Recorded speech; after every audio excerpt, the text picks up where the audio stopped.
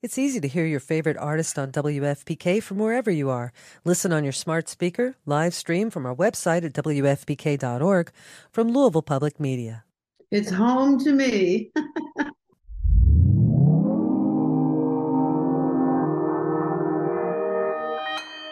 Consequence Podcast Network. Hi, this is James Mercer from The Shins. This is Shirley Manson. This is Lo Tolhurst, co-founder of The Cure. This is Huey Lewis giving you the story behind the song. The story behind the song is back with an exciting second season. We peel back the layers on music's most iconic hits with legendary artists like The Killers, Heart, the B-52s, Violent Femmes, Jewel, Huey Lewis, Modern English, and more. To keep the music flowing, we'll be sprinkling in classic episodes from our archives between each new one. So check out the story behind the song wherever you get your podcast.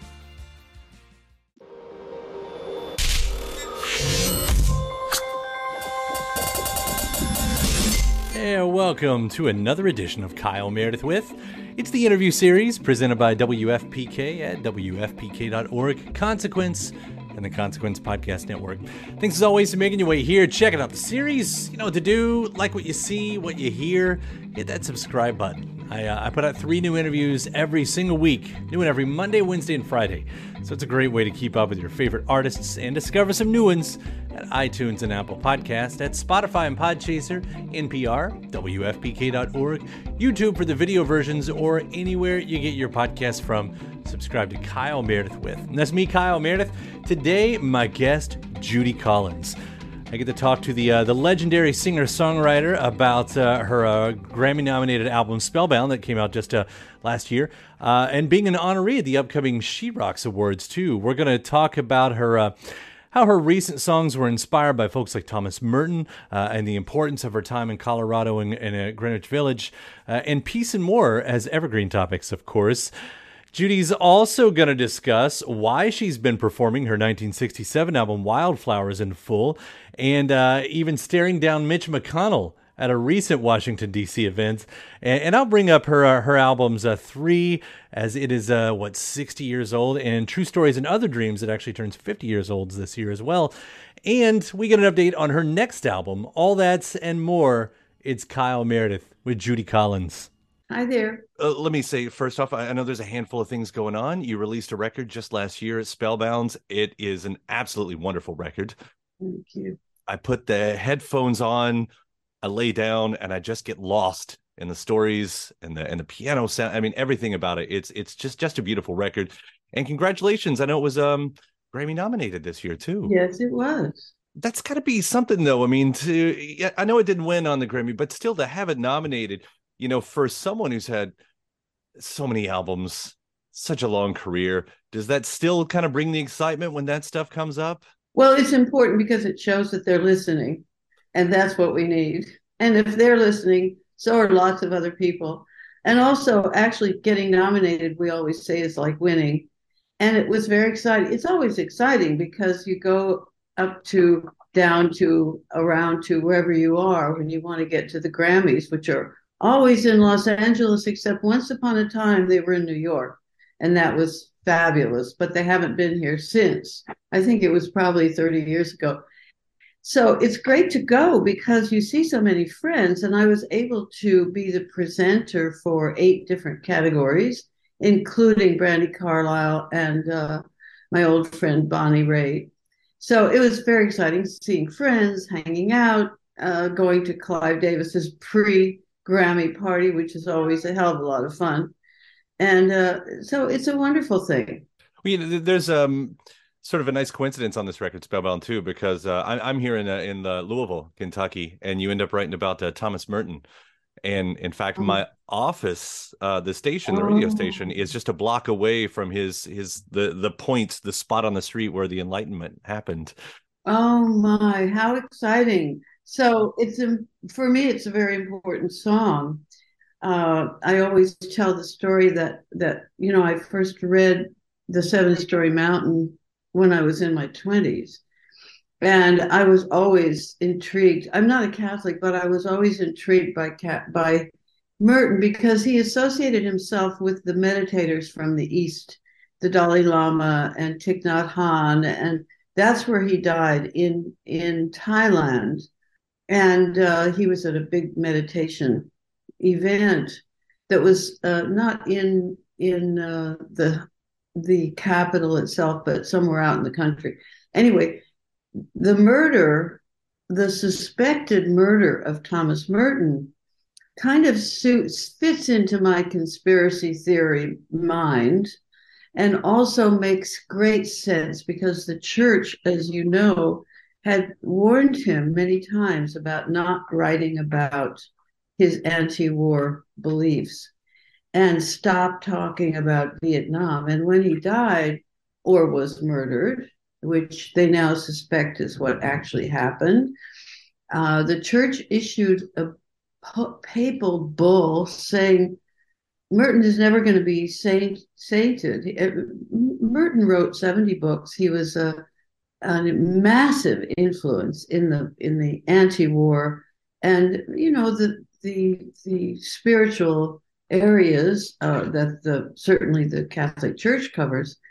But it makes sense to me because he was in Thailand, which is where we were flying the bombers out, using their runways to bomb Vietnam and Laos and Cambodia, and Thailand was crawling with CIA. And when the papal bull came out from the church after his death, they said he's never going to be sainted because of his opposition to the war in Vietnam, which could, of course, made me best friends with Thomas Merton, even though I already had been. So I had to write this song, and I love this song. It's intriguing to people, so it's a mystery, which is what I wanted to write. Well, I definitely love seeing it in there. I had my own sort of moment like that in my 20s, and it wasn't with Merton, but it was with one of his fellow Kentucky monks, I guess. It was another author named Daniel Quinn who wrote about a lot of the same stuff, and just kind of finding that stuff. Of course, around here, we're really familiar with Merton, but of course, with what is it called? The monastery. I always forget the name. Yeah, and it's early for me as well. And it's not arriving, but I know exactly what you're talking about. Yeah. And we'll be right back right after this. Shout out to Astapro for sponsoring this episode and providing us with free samples. I live in Kentucky, in the Midwest, and allergies... Yeah, I suffer. When I say I suffer from allergies, I suffer from allergies. And around here, everyone I know deals with allergies to some degree. And for a long time, I thought it was just something that I would have to live with, which is a real problem for anything, but especially when you're a radio host. It affects my voice, it affects my mood, it affects everything. And I feel like I've tried all the medicines. Some of them work better than others, but there's never a perfect one out there, especially because some of them take forever to actually work and some of them don't work at all. And then there's Astapro, the fastest solution to nasal allergy symptoms. It's what I use now, and it's definitely changed my life. Astapro is the first of its kind nasal allergy spray. It's the fastest 24-hour over-the-counter allergy spray. It starts working in 30 minutes, while other allergy sprays take hours. Astapro is the first and only 24-hour steroid-free allergy spray. Astapro delivers full prescription-strength indoor and outdoor allergy relief from nasal congestion, runny and itchy nose, and sneezing. With all the pollen in the air, with all the dust around the corners of the house, even with the allergies I have from my dog, Astapro has been the nasal spray that has helped me with all of my allergies. And it can help you too. Get fast-acting nasal allergy symptom relief with Astapro. Go to astaproallergy.com for a discount so you can Astapro and go today. ASTEPRO allergy.com. That's ASTEPRO allergy.com. Astapro and go. Use as directed for relief of nasal congestion, runny nose, sneezing, and itchy nose due to allergies. Welcome back. It's Kyle Meredith with Judy Collins.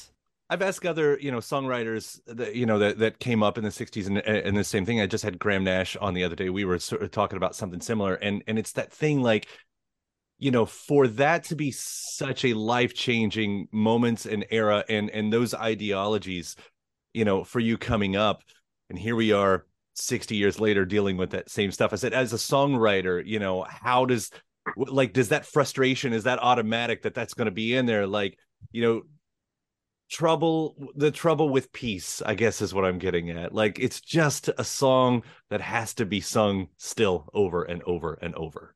Well, there's always material. I mean, that's the way the planet goes.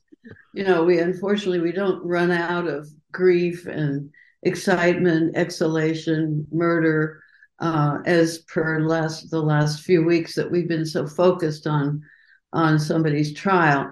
I just think if you read and if you digest what goes on in history, you realize that these things are never solved. I mean, look at the Chinese army of ceramic soldiers, thousands and thousands buried someplace so that he would in heaven or wherever he went, he would have an army around him. It's still going on. I mean, we're always making our money off those weapons that we sell to other countries. I mean, it's a huge piece of our national value, which is made by murder. So I can't imagine that anybody would be naive enough to think that it's over, because it's never over. It's not over. It's not even over till the fat lady sings. It's never over. It's the truth. And you have to keep sharp. Well, as you mentioned, the material is great, at least, that comes out of it. I say that with probably a big slice of gallows humor that goes along with it. But absolutely. Yeah. But, so with that in mind, and looking even at Spellbound here, what are the type of characters that you find yourself writing about these days? Like I think about the guy in Grand Canyon, and every song seems to have, and some of them I assume are you, but some of them obviously aren't. The guy in Grand Canyon, there's water in that song. And unfortunately, there's much less water in Grand Canyon nowadays. That's not why I wrote the song. When I was growing up in Colorado, one of the things that I would have become when I was married to my ex-husband, my starter husband, I always say, he and I we first of all, we ran a lodge in Rocky Mountain National Park for the summer before we settled down in Boulder, where he could get his degree. I had spent the whole first 19 years of my life making music, playing shows, singing on my father's radio show, playing with Mozart with a symphony orchestra, doing shows with my trio. I had a trio in junior high and grade school and high school, the Little Reds, they called us, because we did a version of Red Riding Hood. So when we landed in Boulder and my husband was in school, he said to me one day, we don't have any money. I said, yeah, you're right, we don't. He said, why don't you I was working at the University of Colorado filing papers. And, it's terrible as a waiter. A waitress, a waiter, whatever one calls it nowadays. I spilled coffee down people's shirts and I dumped the scrambled eggs on somebody's head. I was not destined to be in the food field. Anthony Bourdain, I was not headed to be. But he said to me, why don't you get a job doing something you know how to do? Well, in those days, you didn't think of playing the guitar and singing Woody Guthrie and Pete Seeger was the avenue to a career. I mean, who ever dreamed of that? But I went down to a place called Michael's Pub in Boulder, and I got an audition, and the guy hired me, Michael Bissessi. He was a little disappointed because he hated folk music, but the audience loved me. So what could he do? He had to hire me for $100 a week, 5 shows a week, 3 shows a night. I mean, this was not for sissies. this career is not for sissies, I'll tell you that. You revisit that. I mean, even in the Girl from Colorado. I could have been, because all of our friends at the University of Colorado many of our friends were in the Park Service. And 2 of my best friends were Long Peaks Rangers. John Clark and uh, Ernie Kunzel. They're both gone now, but they worked. Well, Ernie had a huge career in the Park Service all over the world, and he was part of rescue crews that went to help people out in various situations. And they were both Long's Peak Rangers. So it could have very well been that my friend Dick Barker, from whom I learned he's only a lavender cowboy. The hairs on his chest, they were too. I learned all those old country songs from Dick Barker, and his family ran float trips down the Snake River, and I was on some of them. So I was very familiar with the Grand Canyon. There's a great book about the Grand Canyon, which some of you might want to reach out to find. It's called The Man Who Walked Through Time, and it's before they were river rafting. He was walking through the canyon in 1961. It's a brilliant book, brilliant, wonderful book.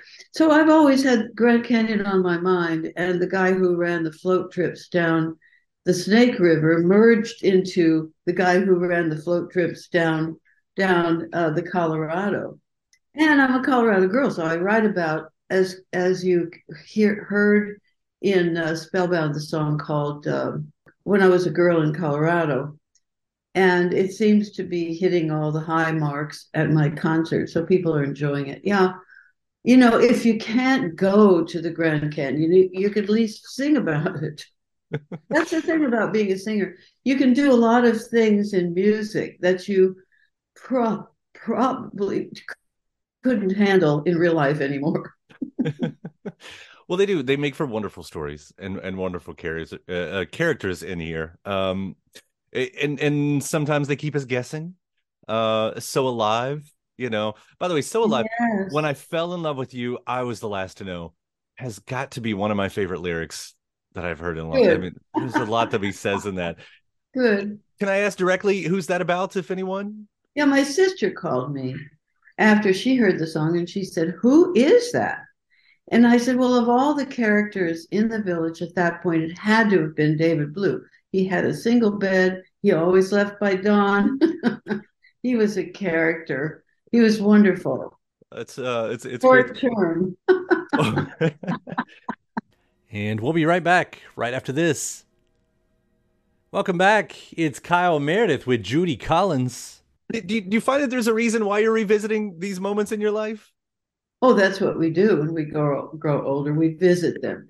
One of my friends who was a painter named Jules Zalitsky, that was his name. Jules Zalitsky, who was a very, very well thought of and well viewed painter who lived in New York, used to say, if you live until you're 20, you have enough to have a lifetime full of creative work, whether it's poetry or songs or books or whatever it is, because so many things happen before you're 20. And you have to revisit them to keep that spirit alive, because you're not going to do a lot of things that you did when you were 20. Come on, let's face it. But you have memory. You have memory. I was gonna say, I've got a son. He's 15 right now, and I'm seeing that. Like I'm aware of that time and how important it is, those coming of age years, and seeing him kind of go through it right now. That's it's fun to watch from the other side just as much. It's hell on wheels. Oh boy, is it hard to be a teenager? Oh my God. Well, give him my best. Good luck with life. Tell him it'll all work out if you can just hold on. Right. I also want to bring up that you're going to be honored on the She-Rock Awards. That's coming up next month. I'm very thrilled. This is quite an honor for me. Yeah. What does it mean for you? I mean, this is specific. This is women in music and in arts. Just the fact that they reached out. I mean, what does this award mean versus, something like the Grammys or something like that? Well, it's a very kind of inner thing, because it's all women talking about, singing about, working with, celebrating women. And we do have a unique position in this world of music because we're not men. That's an easy place to start. People ask me, and I think most of the women that are being honored on the She-Rock galas, I think most of us have determined that it doesn't make any difference that we're women. My father always said, you can do anything you want because you're a woman. And I never had any issues with that. I was never, you see, I don't know that I was underpaid because who knows, really, given the nature of the business and how things go up and down, how they swerve from side to side from year to year. Sometimes it's big time, sometimes it's a big check, sometimes it's small. It doesn't make any difference. You go forward. And if you have that gene, the alpha woman gene, you're going to do it, whatever it is. So I think that I share that with most of the women many of the women, maybe all of the women who are honored by She-Rock. I think there's something integral, in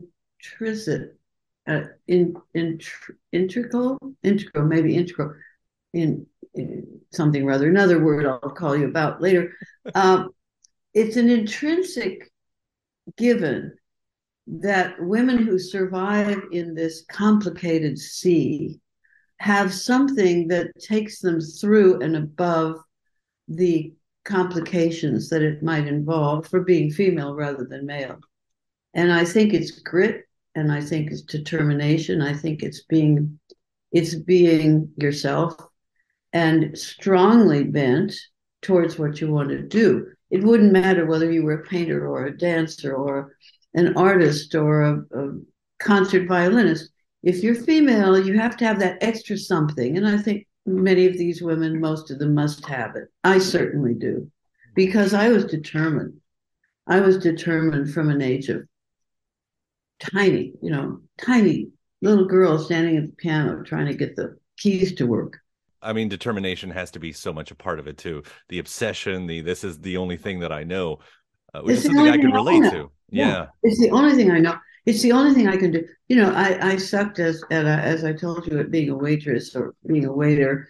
I did work in a couple restaurants when we didn't have much money. We were in Central City in Colorado. I fall apart under certain areas like math, but I've gotten to be good at math because I have to be. I'm still not, so good on you. But, I've got a kid who shows me how to do it every now and then. Yeah, he'll show you now. He'll take you to all the proper sites and show you how to get them on your screen. Right. Most of my math has to do with album anniversaries, and that's fine with me these days. That's my job anyway. So, which I should bring up, a few of those. Like, first off, you recently performed Wildflowers. You've been performing Wildflowers in full. And what in the place where you'd performed it 60 years prior too? What was that like? I mean, that's got to be a mind trip. At Town Hall. Yeah. Well, it's come up because people love that album. It was number 7. It's the 7th album that I made. I starting in 61, and it was in the middle. There was In My Life, which had Pirate Jenny and In My Life, and both of the first songs of Leonard Cohen's on it. And then came Wildflowers, which had the Joni Mitchell song on it, Both Sides Now, and 3 of my own songs, my first songs, and 3 of Leonard's songs, one of which, Priests. I was the only one of 3 people other than Leonard to record that song, Priests. It's a very intriguing song. The whole album is filled with things that are so remarkable, and I haven't sung them in many years. I haven't sung Chanson des Vieux Amants, the Jacques Brel, Since You've Asked, which was my first song, and Albatross. Sometimes I sing Albatross, but most of the others, Lasso di Donna, which is a medieval song. The orchestrations for this album were done by Josh Rifkin, who was my friend and my producer's friend. He did a lot of things for None Such Records, which was the other label that Jack Holzman started to satisfy his curiosities that didn't fall into his folk rock roll label, Elektra, which had me, but it also had the Doors. And so I think it's unique, and people have brought up the fact that I should do this album in full for a long time with the orchestrations. when I called Josh Rifkin to tell him, he was beside himself. I mean, he still teaches at Berkeley in Boston, and one of these days we'll get him to conduct. But all the orchestrations were newly configured off of the originals, so they're as close to the originals as you can get. And we're singing them with orchestras. We've just done our sixth with the Harlem Chamber Orchestra at Town Hall, as you said. And we've done big orchestras in Florida. We've done now a total of six, but we've got hundreds that are asking for it, if you'll pardon the expression. And they're getting it. And we'll be right back right after this. Welcome back. It's Kyle Meredith with Judy Collins. I mean, just to be able to revisit those, to be able to live inside those songs again, after this. And yeah. It's a game changer, I must say. I was taken aback. I then said to my audience, who has been making noises about this album for a number of years, you were right. You were right. It's about time. It's very different. It's very exciting. It's a center of creativity in an early time in the 60s. It resonates with what was going on with the Beatles because of their bringing in all of those orchestral parts and working with an orchestral designer or musician or writer or creator. And Josh was our Beatles guy. Along with that too, your album 3 actually turns 60 this month. It hits the big round 60 on that. Oh, yeah. Yes. Like Masters of War was on that. Yes, Masters of War. Which is an amazing reading. What was it like to sing a song like that in 1963? It was welcome. I mean, everybody was fighting and marching and against the war. And you have to be, I was in Washington Monday night, a week ago tonight, and I was in the Capitol, in the Mansfield room, in the Senate part of the Capitol. And I was there with about 100 people, a lot of them senators, a lot of them I knew. And I was singing Amazing Grace for this dinner. And I was looking straight at Mitch McConnell when I stood up to sing Amazing Grace. But before I sang it, I said, the last time I was here, I was arrested for my participation in an anti-war group that met here, and it was called Redress of Congress. It's in our Constitution that we have the right to redress Congress on an issue that we have problems with. So I was able to say that to Mitch. He didn't think it was very funny that I was taken away in handcuffs, but I thought it's supposed, this group is it's not non-denominational. It's unbiased on either side. So it is where we should be meeting. That is everybody from every side of the aisle. And so that's the thing about it, which is so wonderful. It's called the Academy of Achievement. And there are a lot of people in it who wouldn't speak under normal circumstances, certainly if they were on the floor of the Congress. But for an evening of music and talk and humor, they'll get together. Well, to have that opportunity too. I mean, that's, yeah to do so, that. And I have sung Masters of War straight on ever since I learned it in 62 and recorded it. It was the first or the second song of Dylan's that I recorded. He had just started writing, and I was on the scene. So I was lucky. I lived in the Village. I heard him. I knew him. I saw him. I'd known him in Colorado when he was Robert Zimmerman. Little Bobby. Before he changed his name, Little Bobby. And along that line, by the way, True Stories and Other Dreams is also 50 this year. We talk about the big round anniversaries, and Cooking with Honey is such a fun little song. I hadn't heard it in forever. I went back and listened to it before this interview, and it's just so good. You always cook with honey to sweeten up the night. I haven't sung it for years, but maybe I'll pull it out. It's a great one. I really do. I think I played it 2 or 3 times and then played it for my wife because she had never heard it. So I heard it a few more times on that one. The name of the girl who wrote it. I'll think of it. I did look it up, and I wasn't familiar with her work beforehand. No, So, no. It was somebody who was sort of, and I'll have to find out who it is and whether she's around still. how's the progress on the next album? I've heard you say that you have worked on enough that you could follow Spellbound out pretty quickly if you wanted. Yes, I'm piecing it together. I'm not sure if it'll be fully mine because what I have found in these past couple of years is 3 or 4 songs that I must sing, and they're by other people. I must sing them, and I have always been compelled in that way. I mean, it's not something that I can fight, if you know what I mean. That's the impulse that has created my career, after all.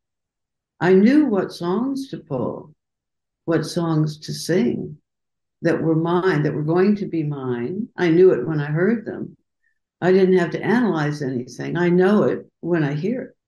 So I cannot ignore those impulses. So we'll see. And if I've got anything that comes up to those levels, which was always, I think, the issue. I mean, I've done since Leonard Cohen asked me why I wasn't writing songs in 1966, and I wrote Since You've Asked, my first song. Since then, I've written and recorded about 60 songs, which are scattered through. I mean, starting with Since You Ask and Albatross and Che Guevara and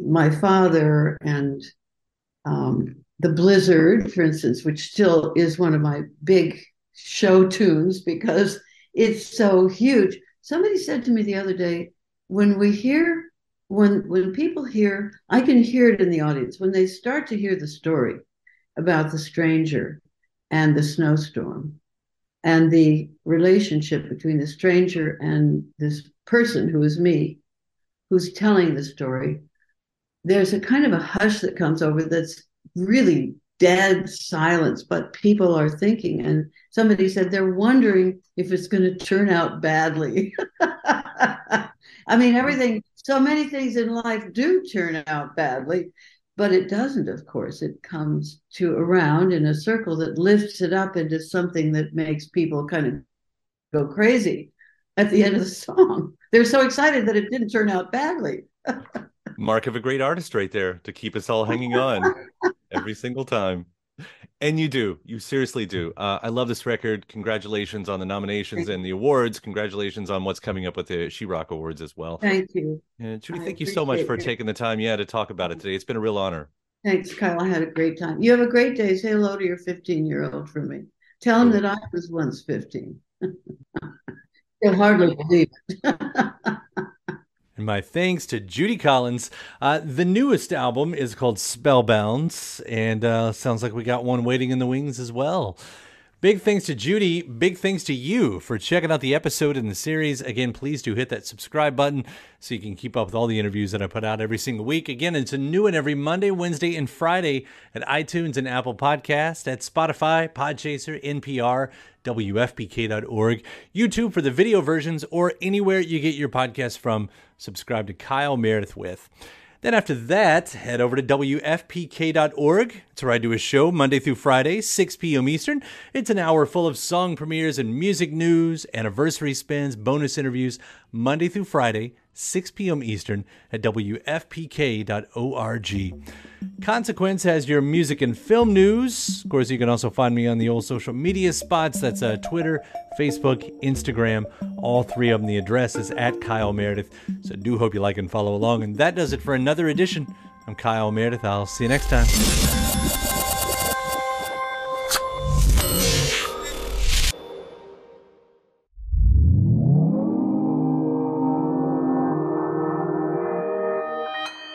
Consequence Podcast Network. It's easy to hear your favorite artist on WFPK from wherever you are. Listen on your smart speaker, live stream from our website at WFPK.org, from Louisville Public Media.